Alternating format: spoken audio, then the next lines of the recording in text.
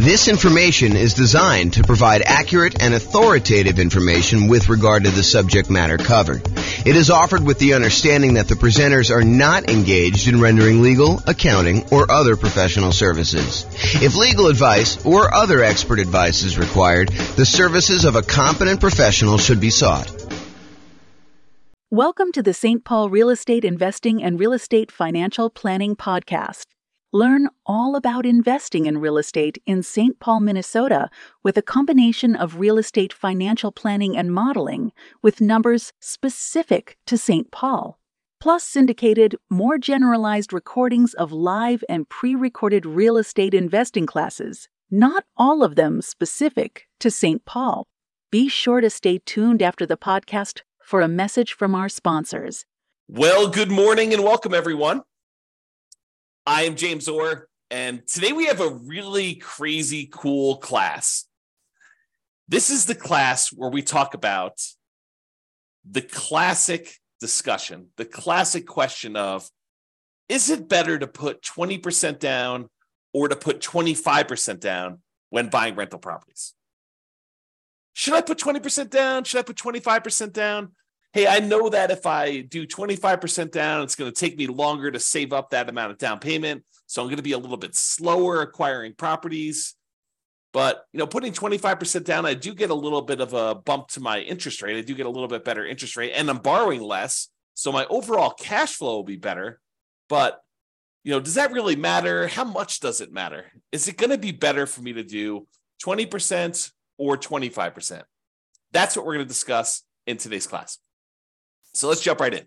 So what I did is, this is part of a new series I'm doing where I kind of compare these classic questions, these classic dilemmas of, should I do this or should I do that? The one we've done before this was, should I put 5% down as a nomad, buy a property, move in, live there for a year, and then convert it to a rental, put much less down, or should I forego that model and actually put 20% down? I think it's what I did the last class. And so we're going to go through a whole series of these of, should I do this or should I do that? And how much better is it? How much worse is it? Is it universally better? Is it better in all of the different cities that we model? Or is it only better in some cities? And is it just marginally better? Or is it like ridiculously better that you would be dumb to do the other strategy?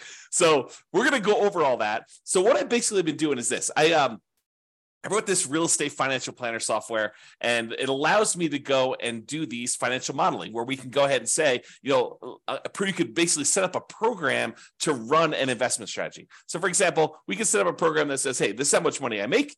This is how much I'm saving. This is how much I would need to be considered financially independent.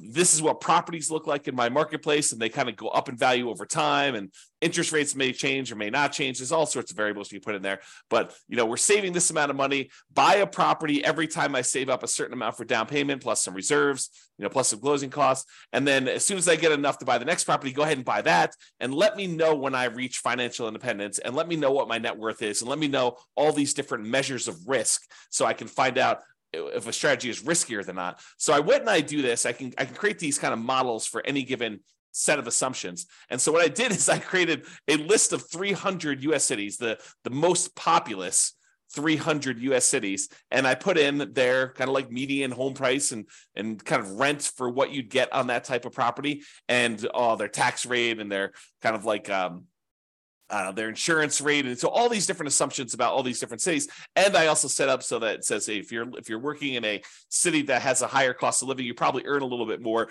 which also means that you need to replace a little bit higher income in order to be considered financially independent. So even though you may make more in a certain city, you actually have to overcome that as a hurdle to be considered financially independent in that city as well. And so I did these models in 300 cities for somebody who is buying 20% down rentals and someone who's buying 25% down rentals.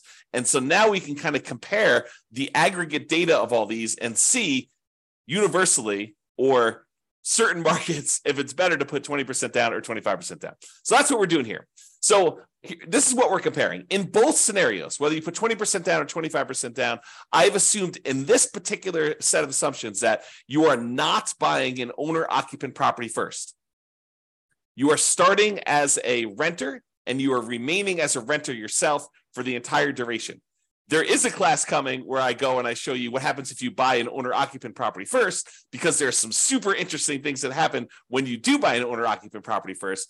For example, you eventually pay off that property, and the kind of thresholds you need in order to be considered financially independent drops, because you no longer need to have that much money in order to support a mortgage on the property you're living in. So how much you need in order to be considered financially independent could go down. If you needed $10,000 a month to be financially independent to support a $2,000 a month mortgage or $3,000 a month mortgage, and if that mortgage gets paid off and you no longer have the principal and interest part of that payment, you may have taxes and insurance and all that other stuff, but the principal and interest part of it drops by $2,000. Well, you don't need $10,000 a month to be living on anymore. You really only need like $8,000 or $7,000, depending if it was a $2,000 a month mortgage or a $3,000 a month mortgage. And so it becomes interesting, because at some point, when you buy a house to live in, if it gets paid off, that your actual kind of like target in order to be financially independent drops. But we're not talking about that today. Little kind of teaser for another class. In this class, we are talking about analyzing whether you put 20% down or 25% down, and you are remaining a renter the entire time. So your rent just keeps going up with inflation, just like the rents on the properties you're buying as an investor, okay?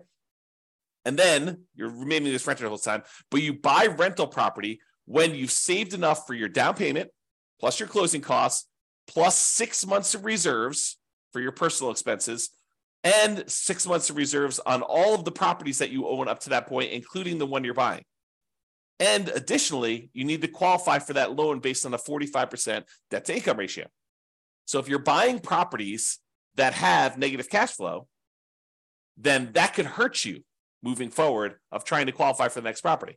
You need to wait for the rent to kind of creep up enough for you to actually get a good debt to income ratio where buying the next property is acceptable, which is the reality, right? I mean, if you're buying negative cash flow properties and you go to the lender and you say, I want to get a loan, they'll be like, hey, you don't qualify. Your debt to income ratio is out of whack. So we do take that into account when we do our modeling. And it does come into play when we have some of these markets where cash flow is really, really hard. And I'll also point out, kind of jump to head to a slide I'm going to talk about in a little bit, we are not optimizing for cash flow. You'll notice throughout the classes I've been teaching recently, we've been really focused on all the different ways, the 88 different strategies that we have for improving cash flow on properties. Because right now in our marketplace, prices are up, interest rates are up a lot, and rents are lagging. So cash flow on properties is really hard in a lot of markets.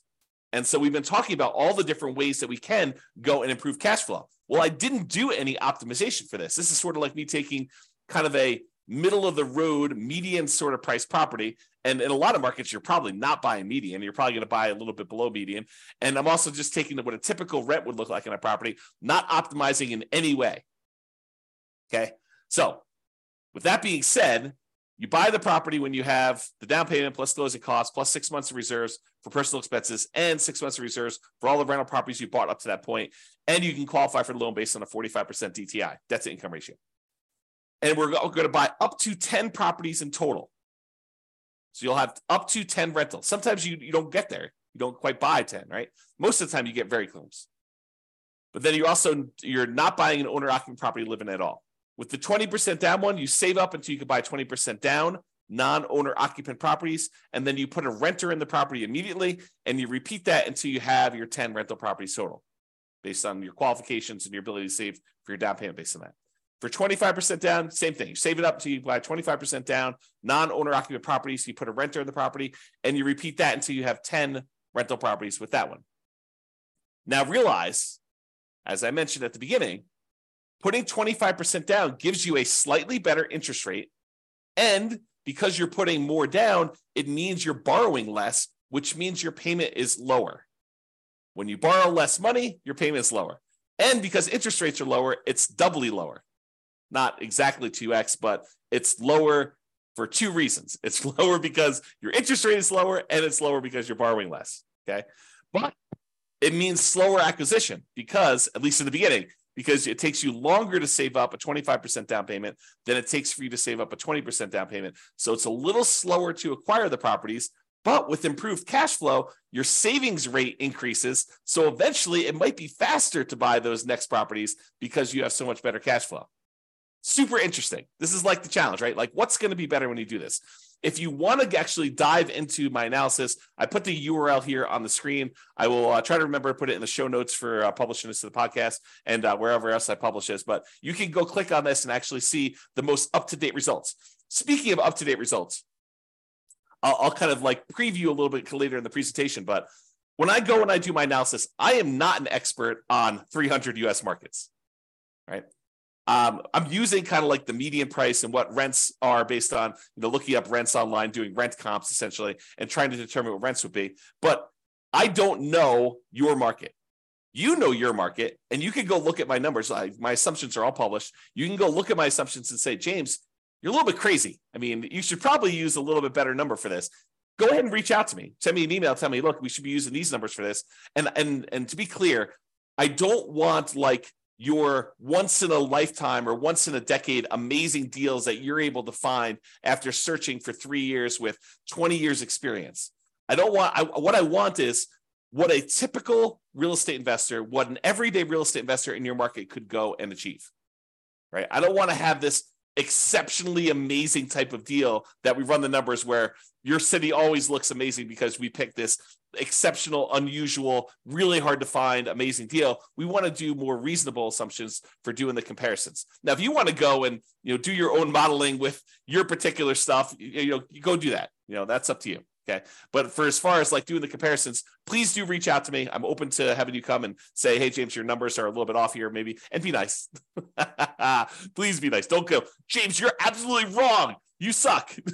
Don't do that. Oh, man. Be nice about it. Okay. So go ahead and reach out. You could do that. And then if the reason why I gave you the link, though, is if we change the numbers and I change them in the database and I rerun everything, then all the numbers will change. And it'll change it for all of the analysis we do, not just this one, 20% to 25%. We'll rerun all of them and do all the comparisons. I've got 30 different comparisons so far, and I'm on my way to 100 plus. I have a whole bunch laid out. It's just a matter of time of getting in there and doing the analysis. Okay, but I digress. Okay, here we go. So how do we determine if somebody is financially independent? When we're doing this modeling, how do you say, hey, this person achieved financial independence at this month? Well, financial independence is really made up of 5 income sources, and the 5 income sources need to surpass whatever their target monthly income in retirement is, which I've set to be whatever they were making from their job. So I said, look, if you get to make a little bit more because your market's a little bit more expensive, that just means that we need to replace that little bit more amount in order for you to be considered financially independent in your marketplace. So here are the 5 different sources of income that count as to whether somebody is financially independent. Number 1 is net positive cash flow from rental properties.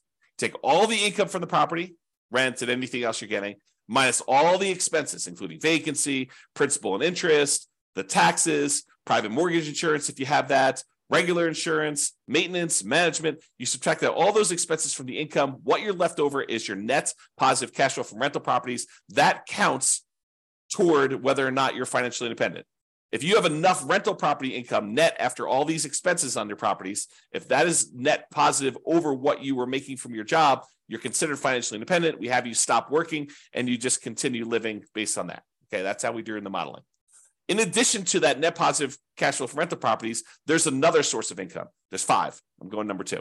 So you can take any money you have left over that is invested in stocks or bonds or loans as a lender, if you're making hard money loans or whatever it is, times whatever your yearly safe withdrawal rate. If you've heard of the kind of Trinity study or the 4% rule, we're basically taking any money you have invested outside of your rental properties times whatever your safe withdrawal rate, which we're going to assume to be 4% for all of these. And that gives you a number as well. So if you've bought your 10 rentals and now your money is sort of accumulating in your account and you get to $1 million, you'd have about $40,000 per year contributing to you being financially independent. I'm just using like an example. We do the actual math. It doesn't have to get to $1 million.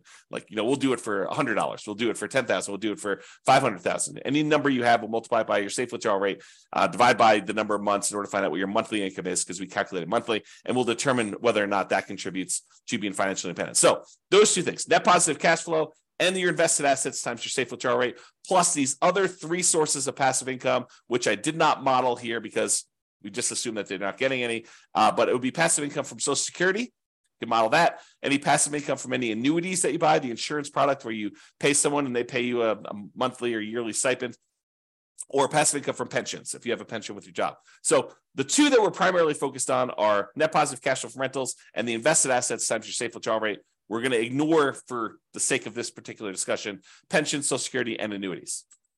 All right, so here are my assumptions.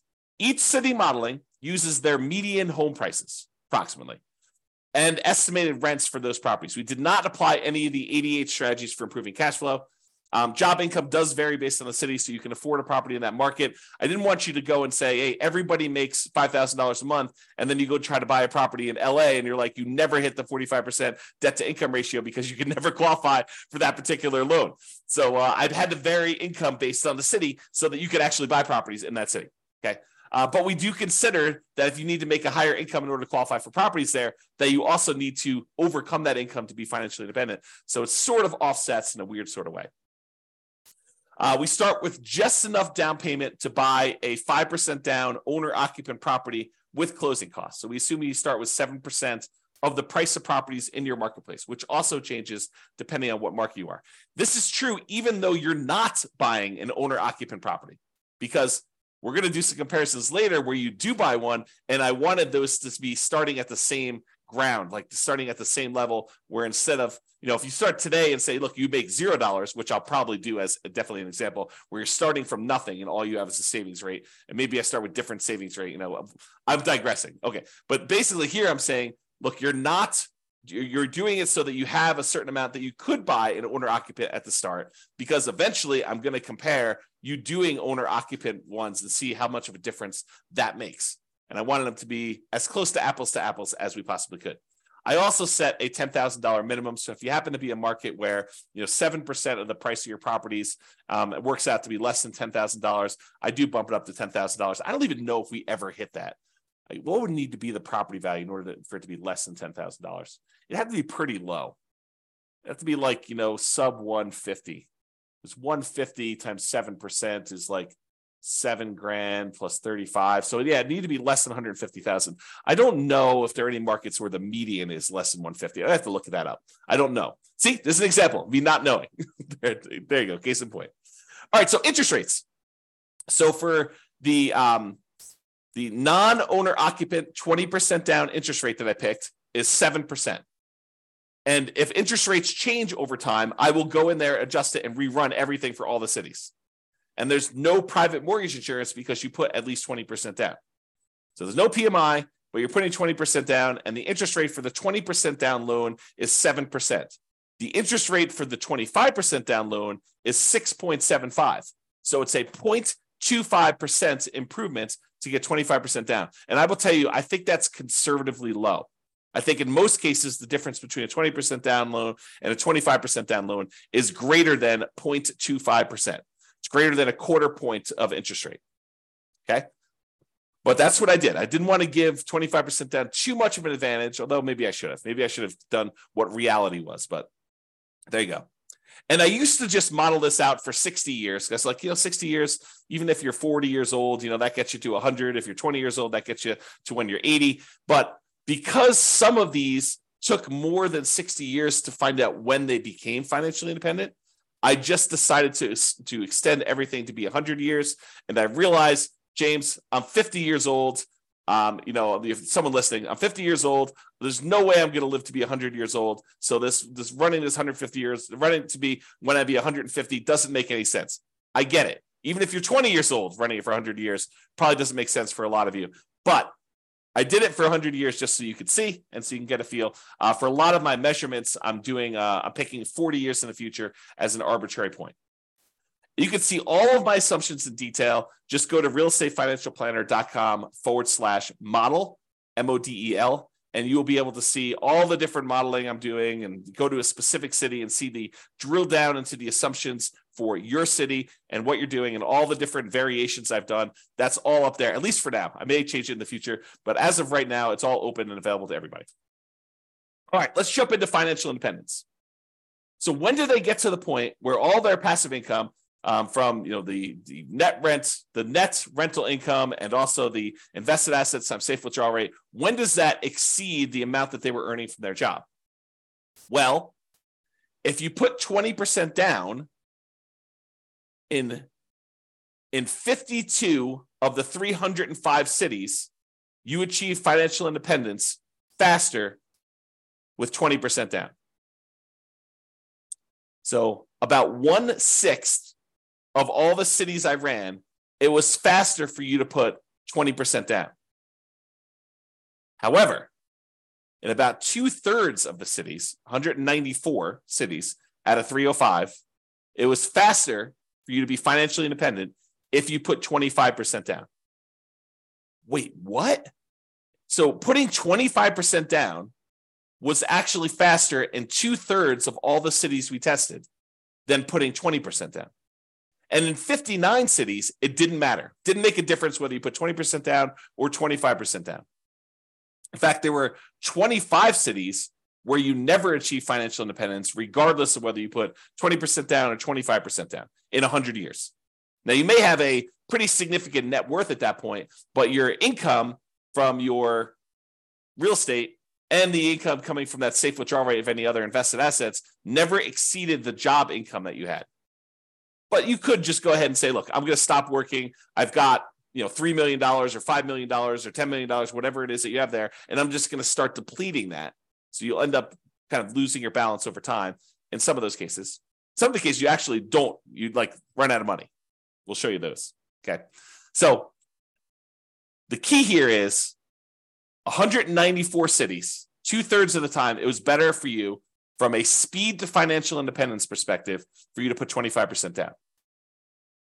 So that's a win in most cases for 25% down. However, what's interesting is it's not universally true.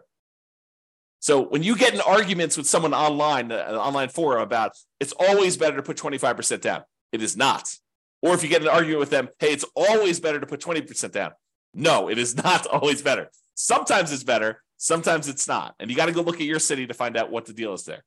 Okay, this is the distribution.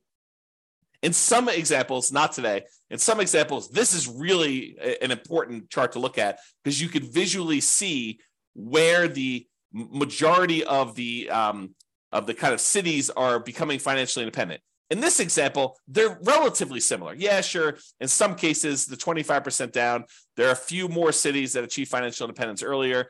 Yeah, that's happening here. But in some cases, it's faster to do 20%, faster to do 20% here, but you can kind of see that they're really relatively similar in shape. We'll find out later that they're not always like this. Sometimes it's really skewed where one is much slower or one is much faster. But in this case, they're relatively similar. Okay, so what are we doing here? One of the questions we sometimes get is, James, is this a better strategy in more expensive markets or is this a better strategy in cheaper markets? Are we talking, is the difference when you do the 20% down versus the 25% down, is it really a situation where, 20% down works in these really inexpensive markets, but 25% works in more expensive markets or vice versa? And really this chart answers that question. So what this does is it shows you how much better 20% down is versus 25% down is, or how much better 25% down is versus 20% down is, depending on the color. So the green ones are ones where it's better for 25% down. You're achieving financial independence faster for all the green ones with 25% down. All the red ones are it's better to have done 20% down. But I'm plotting all along the bottom here what the price of the property was at the start. And here I'm showing you how many months difference it was. So you can see that in the $300,000 price range, that there are several spots where 20% down was better, and there are several where 25% down was better, depending on which city you're looking at. You could see that if you kind of just eyeball it really loosely, you can see there are quite a few more greens, and greens is where 25% down is faster. There's quite a few more greens toward the lower end of the price, but there's also quite a few more when you get higher. So what I would tell you about this is, just visually looking at this, there is a slight tendency for 25% down to work better if you have more expensive properties, because there's only a few dots, these two dots here where we have more expensive properties and it was better to put 20% down. So in general, there's more green dots than there are red dots because 2/3 of the time, 25% down is better. And that makes sense. We're seeing a lot more green. But we're also looking at this in terms of like, how does it compare when you look at house price too? And you can see that the green ones tend to be more prevalent with these more expensive houses. Okay. Not to say that there aren't a couple outliers, but there are a trend, a correlation there. All right. And there's a couple outliers. There's a couple times where putting 25% down is way better than putting 20% down. And most of the time, though, it's, within, what is this here? This is probably about 50 months, so about 4 years. So most of these are less than 4 years better. So it's not like you're saying, hey, look, if I do 25% versus 20%, I'm going to gain 10 years faster to financial independence. No, it's not that significant in most cases. We're talking about relatively small numbers, a year or two here. Although, you think about this, if I could save you a year or two of working a job that you hate by helping you get to financial independence faster, that's pretty valuable. That's valuable information, right? Even a year or two, or 3 years, or in this case, we talked about being 4 years. I don't know, kind of interesting. All right, so we've talked about speed to financial independence, but speed to financial independence is only one way we can measure whether something is better or not, right? The other way we can measure if something's better or not is just pure dollars that you have, your net worth at certain periods of time. And so we're going to use net worth at year 40, and we're going to look at the net worth at year 40. Is it better, or do you have a higher net worth if you put 20% down or if you put 25% down at year 40, comparing net worth in these 300 US cities? In 8 of the cities, it doesn't matter. You end up with the same net worth, which is super fascinating because it's hard to be exactly even. Okay. But with 8 cities, it doesn't matter. Okay. It is faster. I'm sorry, not faster. It is higher net worth, better. You have more net worth at year 40 in 193 cities, about two-thirds, if you put 25% down. So not only is 25% down faster, but 25% down gives you a higher net worth in about 2/3 of the cities. And about 1/3 of the cities, 104 cities, it is actually a higher net worth to do that, which is crazy. So depending on what city you're in, it's better to put 20% down versus 25% down. Okay? It really depends on what city you're in. So it's not universally true that one is better than the other. But if you had to generalize, typically it's a little bit better to put 25% down. From both a speed perspective, where it's also about 2/3 faster, 2/3 of the cities are faster, and also from a net worth perspective, about 2/3 of the city have a higher net worth at month 40. Okay. All right. Same thing we did before. We talked about the difference in speed. Now we're doing the difference in net worth graphed against how high the property prices are. So are the more expensive properties performing better in terms of net worth than the less expensive properties? And so in this case, the red is 25% down is better. So in this case, the reds are appearing more frequently at the higher end prices. And so it is slightly better to put 25% down on these higher priced properties than it is to put 20% down in terms of net worth. Okay.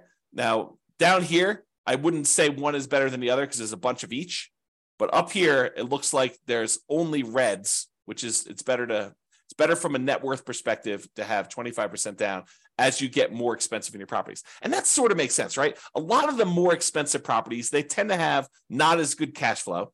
They're very expensive and the rents are a little bit lower. And because of that negative cash flow, it's better if you put more down because it means you have less negative cash flow or slightly positive cash flow, depending on what the exact situation is in that city. And so this sort of makes sense to me, that if you put more down, you're likely to do a little bit better in those markets in terms of net worth. All right. Ran out of money. This tends to be in expensive markets, which I'll show you here in a second. And we did not apply any of the 88 strategies to improve cash flow. But in some of these markets, you end up having so much negative cash flow that you end up running out of money. You're buying properties that are alligators and they're taking you down. And so we could fix this if we were to go in there and manually say, okay, look, we're not going to buy this property unless it has these characteristics. I'll buy slightly better properties. I'll improve my cash flow in all these different ways. I'll save up more down payment. I'll save up more in reserves. And we could overcome this, but realize that with the modeling we did, there were 11 cities that ran out of money out of 305. 11 out of 305. In 294 cities, it didn't matter. None of those ran out of money, but in 11 of the 305, you did run out of money. Even with 6 months of personal reserves, 6 months of reserves for the property on all properties before you buy the next one. Okay. So there are things we could do to avoid that. We talk about those in other classes. So as far as which ones run out of money, it tends to be the more expensive properties. The overwhelming of things under $1 million. In fact, I can't see any under $1 million where it ran out of money. This really started applying when she got to about 1.25 million or so, and then all the way up to the really, really expensive properties where you have there. So if you happen to be in a really, really expensive market, we need to really pay attention to your cash flow, really need to improve that to optimize for that and take into account the negative cash flow you're going to have on those. Pick strategies that overcome that limitation. Okay? All right, so let's do a summary here. I've got two different versions of this slide. In one version of the slide, I'm taking the average. So I say, take the net worth at year 40 and take the average of all of the net worths of all 305 cities. So add them all up, divide by the number that I've got, and that gives you an average. But in other ones, another slide, I'm doing the median. So I'm taking all the net worths, I'm stacking them from lowest to highest, and I'm looking for the middle most net worth. That's what median is. Okay, versus average, where you add up all of them and then you divide by the number that you've got, and you've got an average. So I'm going to first start with median, and then I'll go to the averages, and we'll do the median a little slower, and averages we'll kind of summarize very quickly. All right, so median. At 40 years, the median net worth, when you put 25% down, is about $7.3 million. Of all the cities, that's the middlemost number. But if you put only 20% down, the median net worth is only about $6.9 million in change. So it's a difference of about $330,000, or a difference of about 4.7%. Now, honestly, that's not that big of a difference to me. A 5% difference, yeah, there is a difference, but we're talking about, a $330,000 difference on a $7 million net worth. Not super significant to me. So while 25% is better, it's not like crazy 2 times better or anything like that, right? It's marginally better if you think about it. And as an aside, we're talking about the net worth 40 years in the future. So the rule of thumb is, if you look at net worth 40 years in the future, we're really about a third of that in today's dollars. So a $7 million net worth is probably in that $2.3 million net worth today. That's what it would be worth in today's dollars. That's the rule of thumb. It's about 1/3. Okay, so net worth, a little bit better. Of the ones that ran out of money, the overwhelming majority of ones didn't run out of money. And so that's basically the same for median. No difference there. Each of them bought 10 properties on median. So the middlemost one bought 10 properties. So there's no real change there. And as far as how long it took them to be financially independent, the minimum target monthly income in retirement achieved month, the MTMIR, that's what MTMIR stands for. When we achieve that, it's a little bit faster for the 25%. It's 2 years faster when you look at the median. So what's 2 years of your life working a job that you don't want to work worth to you?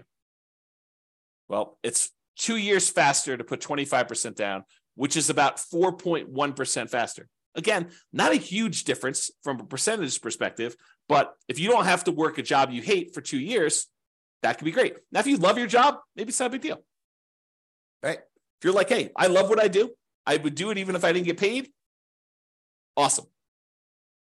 But if you don't like your job, 2 years can seem like a very long time. So there you go. All right, so those are kind of like the metrics that we've got.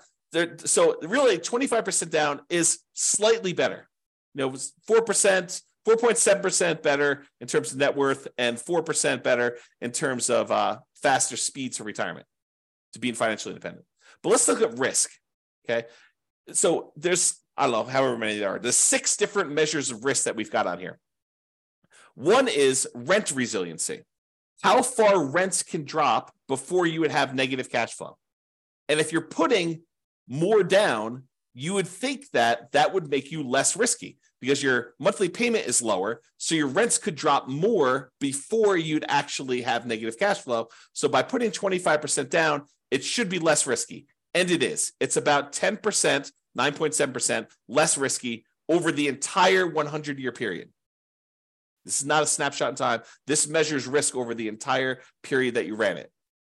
Okay. And there are other scenarios, not necessarily today, but there are other scenarios where the risk actually shifts. So it could be really, really risky early on and much less risky later on, or vice versa. It could be really, really low risk early on and much, much riskier later, or it could be sort of an even distribution of risk, which is pretty rare. We usually have spikes in there whenever you kind of increase certain things, but each risk curve is different.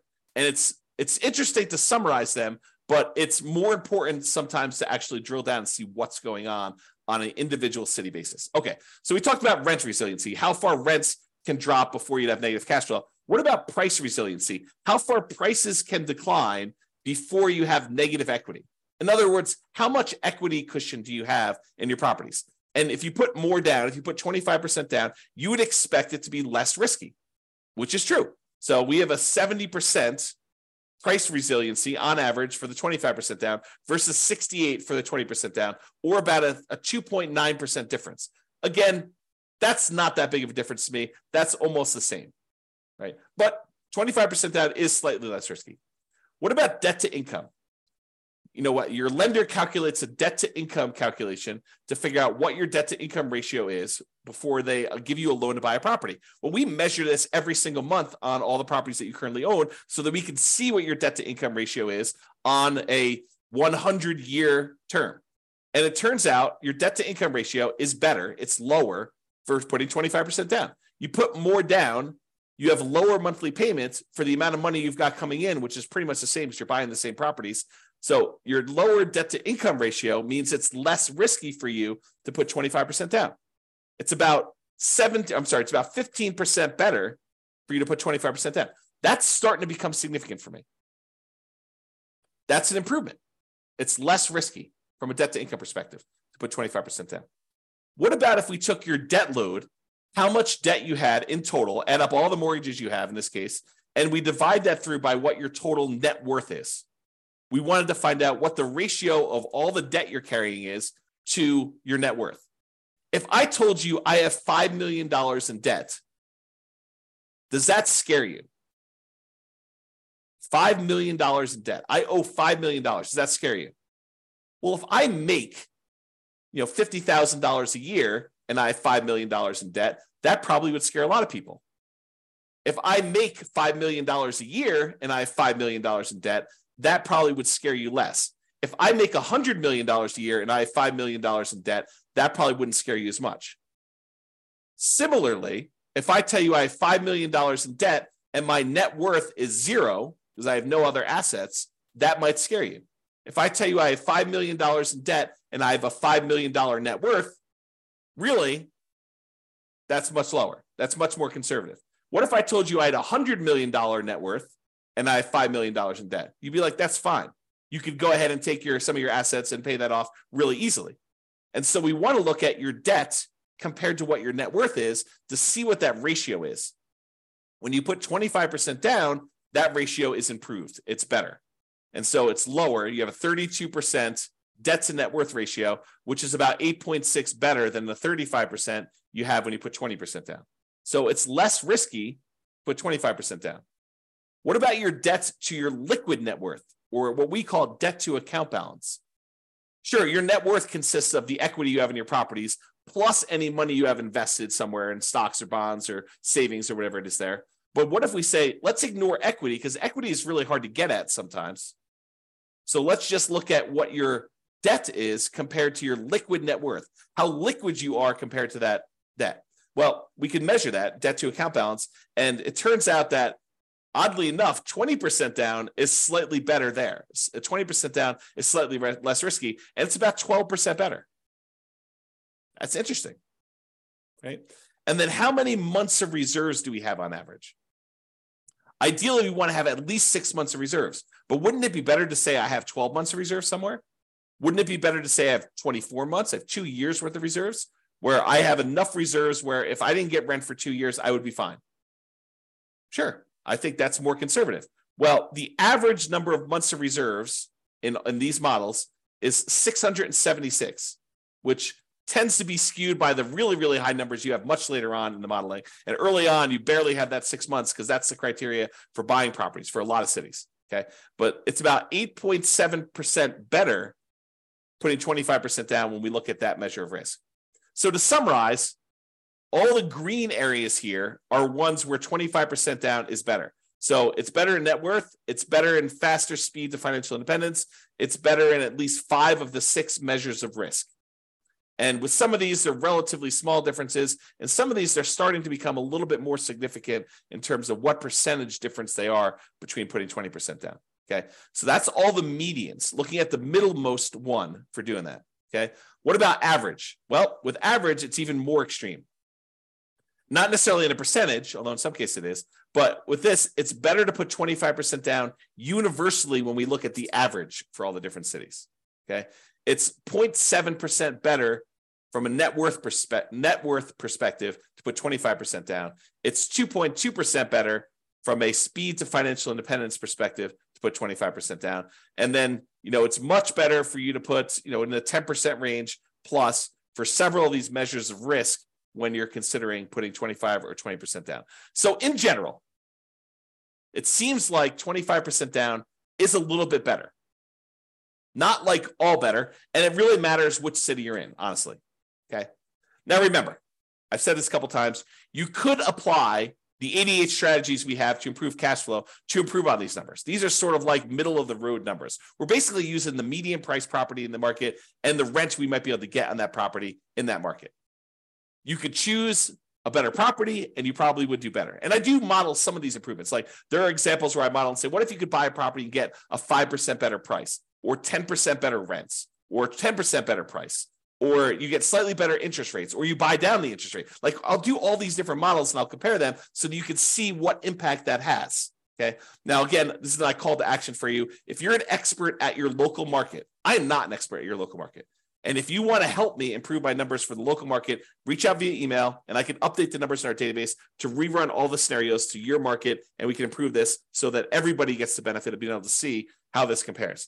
Now, I'm not trying to show best case that only a small number of real estate investors could expect to achieve. I really want to use numbers that any real estate investor in your market could expect to achieve. Okay. All right. Now, something interesting that comes up to some people here, and kudos for you, a little plus for you if this applied to you. So you're realizing that, look, we're buying these non-owner occupant properties. We're not moving into these properties, right? So we're buying investment properties. What if you live in a market where your market conditions suck? The economics of you buying rental properties in your market are just not ideal. Could you go and say, I live in blank city, but I will go invest in another city where the economics are much better? Sure, you totally could do that. And there's no local market limitation because we're not even buying an owner-occupant property in this particular case. But you could go say, hey, I'm going to live in X city and buy in Y city. And I did not model it that way. So you could do a lot better than what I'm showing if you just picked a different city that had better economics. All right. So that's it. In our current market conditions, our current price, current interest rates, or current rents, as of March 22nd, 2023, that's when I'm recording this. So if you're wondering, like, where was this? When was this that was happening? In 300 plus US markets using less than ideal median price rent properties, putting 25% down is better in terms of net worth and speed to financial independence in general. But there are exceptions. The market does matter. In some markets, 20% down is faster, more profitable, and arguably better, which is why it's so hard to have this conversation. Generally, though, putting 25% down is less risky. There are probably exceptions to that too, though. It's best if you look closer at your specific market and apply as many of the 88 cash flow improving strategies as practically possible to improve on your implementation. And if you go to the realestateFinancialPlanner.com/model, you'll be able to go ahead and see your city and the comparisons for your city and all that stuff. All right.